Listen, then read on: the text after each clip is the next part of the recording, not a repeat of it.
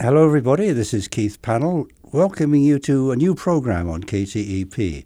This is a program that's going to focus very much upon the faculty and the staff at the University of Texas at El Paso.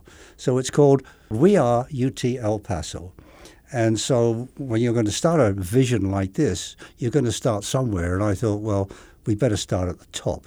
So today, in the inaugural program for this series, we're going to be talking to Dr. Heather Wilson. She's our president. And Heather Wilson, welcome to We Are UT El Paso. Keith, wonderful to be with you. Good. I'm glad to hear that because I want you relaxed and I want the people out there to get an idea of who is Heather Wilson. So before we get into your role as president, which is not one that I would have ever wanted to do, all right? It's a tough job. Let's start with Heather Wilson as a young girl. Yeah. What did you think you wanted to do? Did you think you wanted to do anything? How did you develop? Well, I grew up in a small town in New Hampshire. My grandparents were immigrants. My grandfather and grandmother came to America from Scotland after the First World War. And they settled in New England. And my mother's family were Irish immigrants. They came here mostly after the potato famine. So immigrants to the United States and to New England, and grew up in a very small town. And nobody in my family had ever been to college before. But for some reason, I just knew that's what I was going to do. And I don't know where that idea came from, but I was convinced of it even when I was very young. And then my father died when I was quite young. I was in second grade, and he was killed in a car accident coming home from work. He was a pilot. My grandfather was also a pilot. My grandfather was one of the first flyers in the RAF in 1918. My father was in the Royal Air Force during the war. Yeah. And but he was a liaison officer to the United States Air Force. So it's interesting. It was. But anyway, carry on. So I grew up around aviators, and when I was a junior in high school, they opened the Air Force Academy to women. And that looked kind of interesting. And I went to see my grandfather, who was still alive when I was in high school, and I told him that I was thinking about this Air Force Academy thing. And so he had flown in 2 world wars, one for the RAF and the second for the American Expeditionary Force, which became the Civil Air Patrol after the Second World War in the United States, and had been a barnstormer and opened up airports all around New England, tens of thousands of flying hours. And he had 2 sons and 5 grandsons and me. and I was the one who wanted to do this Air Force Academy thing. So, but he had flown with some women in World War II. He had flown with the Wasps and towed targets with them and things, and then knew some women in the Civil Air Patrol. And as he said at the time, he said, yeah, they were pretty good sticks. In other words, they were pretty good pilots, so he thought that'd be okay. So with his blessing and a full-ride scholarship, I became the first person in my family to go to college, and I got a one-way ticket to the United States Air Force Academy.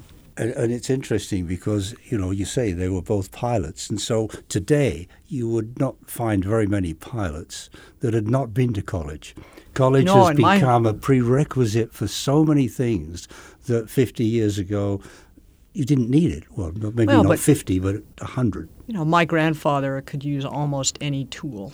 And he had an 8th grade education and lied about his age when he was 17 and got into the RAF. But he was one of the smartest people I knew, but he was hand smart. And I remember when I was in high school, he used to come over sometimes after school and we'd play chess. And we finished playing chess one day, and I said, I drew a curve on a piece of paper. And I was a senior in high school, and I said, Grandpa, how would you find the area under that curve? And of course, I was being kind of a smart alecky kid in a way, showing off with my grandpa. But he said, well, I'd probably, and he still talked with a real brogue, I'd probably draw it on a graph and count the squares. And then I showed him something new, and it was called calculus. And I showed him how you could find the area under the curve using calculus. And he was pretty impressed by that. But what I remember about it is... And this was in high school? This was in high school. I was a senior in high school taking calculus. It was the first time in my life that I realized I had a tool that my grandfather didn't have. And he had started flying shortly after the Wright brothers, but he had lived to see a man walk on the moon. And the world had changed. And what the aircraft that he flew were wood and fabric rickety things. And my father flew. He was a mechanic in the Air Force, and then flew commercial aviation. But he flew DC-7s, I think, was his most advanced aircraft. But when I went into the Air Force, they had just brought in this thing called the F-16 fighter, and it couldn't fly without a computer. Right. So that's what you flew. I did not fly an F-16. No, I've now flown in the back of an F-16. But I ended up not going to pilot training. I had a slot to go to pilot training, but I got a scholarship to go to graduate school. But I guess that realization that I needed more education than my father or my grandfather had, and it's also true for my children and my grandchildren. The world has changed. So tell me then, when you go to the Air Force Academy, you graduate, do you automatically have to spend time in the Air Force after? Yes, yeah. So how long were you, and what did you do? So I served as an officer for 7 years, I guess. But first I went to graduate school. I earned a scholarship mostly because a faculty member was teaching me computer science that I seemed to have an affinity for, and he said, if you weren't so busy doing all these other things, you could apply for this scholarship. And it was called the Rhodes, and I didn't know what it was, but he said I couldn't do it, so I at least had to look into what it was he thought I couldn't do. And so I walked into this office. There was a woman who worked there. Her name was Fern Kenyon, and she used to be the department secretary, but they put her in an office to help students learn about these scholarship things. And she told me to sit over there and look in that notebook and see what I thought. And so I applied and I earned a Rhodes Scholarship to do my graduate studies in England. Yeah, right, in Oxford to be precise. So, I mean, that's a charmed progression. I know, I live a blessed life. I mean, you worked very hard for all this, but I mean, it's a lovely story. And so after... Well, let's stick at Oxford for a moment. Yeah. Because then you came back and you got into politics, you got into being Air Force Secretary. My entire life is a diversion from its planned course. Well, are you back on course? Well, I'm is where this I want part to of be. the plan? Well, I guess it's when I was young, I thought I wanted to be an experimental test pilot or something. Yeah, well, didn't we all? Yeah, right. Right. But doors opened that I didn't even know were there. Yeah. And well, so many doors have opened, some have closed, you've shut them behind you, and presumably others maybe not completely closed. Mm-hmm. But let's talk about, you're now here as a president of a university, a big university, a major university now, with a big budget for research, and your training for that. You were also a president at, is it North Dakota University? South Dakota School of Mines, yeah. Right. Engineering. But that's a very small... About 2,500 students, but all engineers and sciences. Oh, okay. Yeah. So it's just a real special focus. Yeah. Is that a good idea to have a university that only does science and engineering? Well, I actually enjoyed it. You did?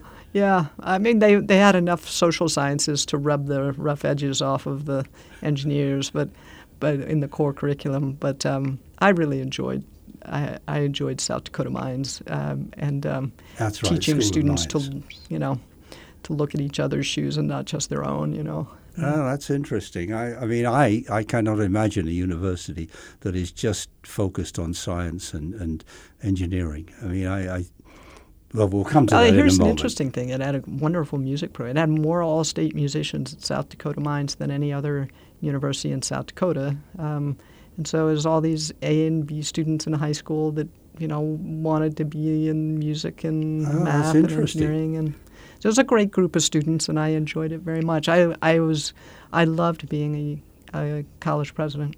Yeah. Well, now you're a university president. Yes. So yeah. and very briefly, the experience there and the experience in Oxford, did that prepare you to come to a university like UT El Paso and say, wow, it's different here, or there's similarities. What did you bring from those two schools here? It's not only those schools. It was a variety of life experiences So I've been a member of Congress. I've started a couple of companies. I've served on boards. I've been the Secretary of the Air Force, which was a much larger management responsibility and so forth. But so it's all of those experiences that you bring to this current job, and I think that's true of anybody. I mean, you're always I kind of try to explain it this way. When my dad was a pilot, he was also a mechanic, and he worked a lot on his own cars and things. And I remember as a kid, do you remember the Snap-on tools guy? This is probably dates both of us, Keith, but there used to be traveling salesmen that came, and he had this big red truck, like the Snap-on toolbox, and he'd stop, and I guess he was a pretty funny guy because we'd always sit on the porch and watch our dad, and they'd be laughing and leaning, and he'd probably have his, he's a salesman, he had his jokes and things, and then eventually at the end of this conversation, my dad would pull out his wallet and he'd buy some tool, and then he'd put it in his garage in his toolbox. One of the things I noticed was he didn't necessarily need that tool today, but he kept putting tools in his box. All right, and always prepared, like a Boy Scout, always prepared. So you over time, you gather tools in your box, and you may not need them today, but there are times when you do, and then you have them in your box. And so my life has not been as a specialist, although I'm, well qualified in my field. It has been branching out as a generalist in different fields and bringing those skills to the university. Well, that's good. So you got all these tools, Heather, and you've got now this great palette, the University of Texas at El Paso, and the city of El Paso. I mean, and northern Mexico, and then a little bit of New Mexico. I mean, this is now your territory. This is your palette. What has surprised you in the 15 months that you've been here? I wasn't really prepared for this, but then digging in the toolbox, you say, well, there's this, that, and the other. Like what example of something that cropped up? Apart from COVID. I was going to say, other than a global pandemic. Really. That caught us all with our pants down effectively. But what is it that you could say from the institutional point of view? One of the things that maybe it wasn't a surprise, but the depth of it has impressed me, is the deep commitment of the people who work here to our mission, to the students whom we serve, the region that we serve. There are places where you go to a job, and you put food on the table. This is a place where there is a sense of purpose. And the people who are committed to it are deeply committed to it. And that showed up when we developed the strategic plan. And in emerging from that it's not an aspiration, it's a reality and a responsibility that UTEP is America's leading Hispanic-serving university. That's a truth, and it's also a responsibility, and it's one that the faculty here and the staff take very seriously. And I can tell you that's something that's transformed since I came. I came in 1971, all right? I had I can think of Alonzo Flores, right? One undergraduate student in my class that was Hispanic, and none of the others. Now it's an inverse of that. And this transformation has been very exciting. But you're listening to a new program on KTEP called We Are UT El Paso. Our guest is the president, Dr. You're a professor? Yep, it's amazing, isn't it? No, do you have the title of professor? People just call me Dr. Wilson, but yes, I actually am a professor with tenure, which I think is just amusing. Okay, well, there you have it. That's who we're talking to. So, Heather, you've just told us how you've got this toolbox, you've got the palette. What are the things that you see here now that have been so good already that you want to sort of just give them a gentle nudge and carry on with the excellence, and other areas where you really want to sort of bring your attention to focus and push us in new directions perhaps? We've just completed the strategic plan, are now shifting to implementation of that plan.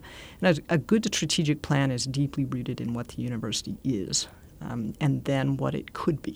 So it's aspirational as well as connected to the past. And one of the things that came out of it that was really clear is this is that what are our strategic advantages? Things that are hard to replicate. And they're things that, as you describe, have really developed over the last 30 or 40 years, a strong sense of place, leveraging our place that's so unique, both beautiful and at the meeting point of cultures and states and countries, building on the unique diversity of our people, which is also an unusual thing to have to build on, and demonstrating our culture of care. That's one of the things that also makes this university unique, I think, and this community is it's a very warm and welcoming place that is not a sink or swim kind of attitude. It's a culture of care here that is reflective of the people who live in this region. And then finally, deepening our engagement and establishing new partnerships. This university has a responsibility to the community that we serve, to impact positively the community we serve, its health, its education, its prosperity. And so those are things to build upon. Our mission is what drives it all, and so we'll be focusing on continued student success, so in teaching and learning, and then advancing discovery of public value, so our research mission, as well as impact in health, prosperity, and education. I can imagine one area which takes an awful lot of work and connectivity, and I think based upon all these tools in your box, you've got a lot of this connectivity, is internships. All right? I mean, it's not something I thought about. I've got 5 children. 3 of them graduated from here. One, we needed him out of the house, and so he went to NMSU, and the other wanted out of the house and went over to Virginia somewhere. And I've understood that very bright people sometimes don't get the opportunities in one institute that they do at another. And I've got a grandson who's just gone off to Stanford, and I'm just amazed by how they nurture and almost farm out their students in internships to really make them progress up the ladder much more rapidly than we could at the moment. Well, it's also more important now than I think it was when you and I went to school, because the ability to apply what you've learned to complex problems in the real world with people from other disciplines is so much more important, and getting that experience through internships and co-ops and co-working experiences is one of the best ways to do it. So we will be increasing what I call engaged learning in the community, in internships, but also in all kinds of other ways. Engaged community research is another way to think about really complex problems. And it's the biggest advances usually come at the intersection of disciplines, not always at the core of disciplines. And so creating those opportunities to work together across disciplines and in the real world is one of the things that I think should distinguish a UTEP education. I think what you're saying is a good friend of mine who just retired recently, Russ Kianelli. He was a professor over in material science, and he was always going on about interdisciplinary. And I don't come from that background and that school, and I've always thought of myself as, just not stand alone, but, when I need to collaborate, and I know how to, but it's not part of my psyche to be interdisciplinary until I absolutely need it. And what you're saying here is that we've got to start out understanding these interconnections that are needed. Or often there are analogs from other disciplines that can help you make a breakthrough in your own, because they've seen problems from different perspectives, or they've seen something work. If you're thinking about how you solve or understand problems in biology and how those experiences might address an issue that a metallurgist are seeing. But if you look at what are the big problems of the 21st century, whether it's climate science or energy or advances in health and medicine or clean water or food production, all of those things will involve multiple disciplines. Yeah. Huge problems, right. Absolutely. And we often encourage people to specialize, and specialization today means something completely different than it meant in 1930. Absolutely. I couldn't agree more with that. We've got people who can spend their entire careers looking at one kind of molecule. No, tell me.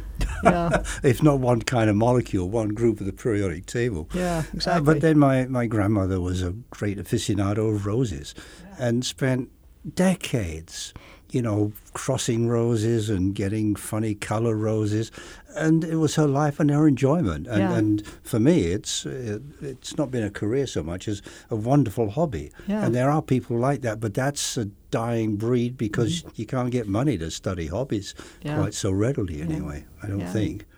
One of the things of interest that I just found out very recently is I've known about it but never really took it to heart.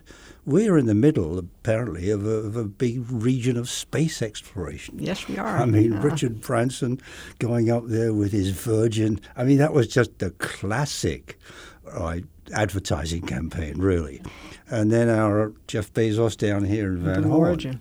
But it's not new. I mean, Goddard came here with his rockets to test, and we're using, we have Von White Braun Sands. was here too, right?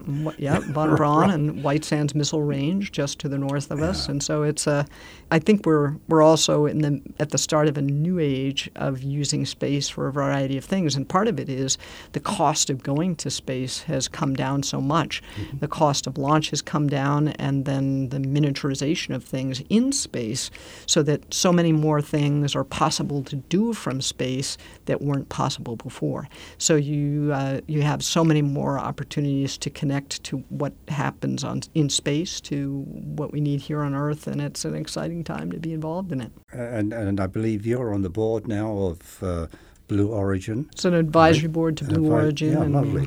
And that actually came about because about 3/4 of the engineers at the Van Horn site for Blue Origin are alumni of UTEP. Right. They came out of our aerospace program. So in fact, the University of Texas at El Paso provided you with a new tool. That's right. Right, and that's lovely to know. So as the university president, one of my responsibilities is to try to connect us to the things going on around us. Let's talk a little bit about the role of the university, as I see it, as a sort of cultural focus for the region, the city. The dinner theater, the orchestra, all of the artistic things that if the university wasn't here, it's difficult to imagine that there would be that facility. No, it's one of the things that makes El Paso a wonderful place to live and raise a family and work, is that you have this university with all of the great cultural events that surround a great university. And we went to see Nonsense at the dinner theater just recently, and it's just fun to be able to have those kinds of entertainments. And of course, there's athletics as part of that too. The chance to just go have some popcorn and cheer on the Miners at the Don Haskins, and it's wonderful. I do that. When I first came, I couldn't get into American football. It just takes too long, and they're always stopping, right, as opposed to what you would call soccer. Yep. But the basketball is pretty that's a strong point. And, even during the end of the pandemic, when the music department started having concerts at noontime every Friday, and it was a different musical group, and the word kind of spread, person to person, and by the end of that, by the end of the semester, there was quite a crowd out there every Friday at lunchtime just listening to a concert. It was just wonderful. I missed all that. Yeah. So tell me then, how do you, because I do detect in a university, and this is no different from the others, that there's this concentration on funding. The people who get big dollars, big bucks, are the people who can go out and get funding. And I've done that over the years myself, so I know it. My salary has been very augmented because of the fact I've gone out and got grants all over the place. Yeah. But people in the fine arts, in music, in art, and other locations, history, I mean, wonderful history department. And how do we realign perhaps resources with understanding that, as in Britain, for a professor there, it doesn't matter where you are, your salary is pretty similar. What sort of attitude do you have to changing the resources to facilitate the arts? Well, the largest college here is liberal arts. Yes. With respect to student enrollment. There are differences in the United States that are not the same as the United Kingdom on salaries by discipline, and that really has to do with supply and demand. And if you're PhD in metallurgical engineering or mechanical or electrical engineering, the salaries are higher. Oh, absolutely. There's no question. But I find that somewhat, I mean, I've taken advantage of it. Mm-hmm. But with a new president coming in, is there something that you can do to raise the level of those who aren't so fortunate to be able to go out and get funding? Well, one of the things I do like about UTEP is the culture of every tenure or tenure track faculty member is expected to advance knowledge in their field, and also to develop, getting a grant proposal to the National Endowment for the Humanities and earning a grant from them is a big deal, even if that amount is smaller than it might be from tremendous. National Institutes of Health. But one of the things that's changed in higher education in the last 30 years, and it's not unique to UTEP, it is nationwide, has been a decline in state support, taxpayer support for higher education. And I've seen it happen in every state, and legislators are under pressure to cover a lot of things.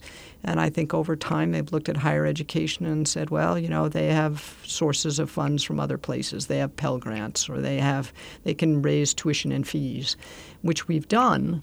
But the reason tuition and fees have gone up in America faster than the rate of inflation is because of declining taxpayer support.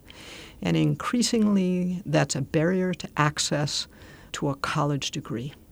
And as a community, we benefit when everyone is Absolutely. educated. And so keeping college accessible to everyone who works here is really important, or everyone who lives here is important. And it's nice to hear you say that and articulate it, because that is, in a sense, perhaps more important to many of the people out there with families now, thinking about what is the future for my family. Mm-hmm. And wanting to make sure that you can afford college.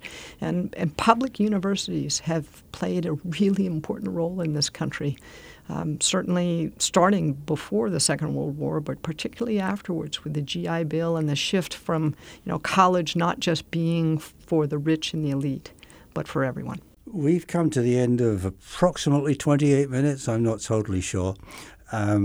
We could go on for another 280, all right, because it's important, I think, for our population to listen to our leaders, and you're our leader with the toolbox. So I've got this now in my head. I expect to see you tinkering with cars at some stage.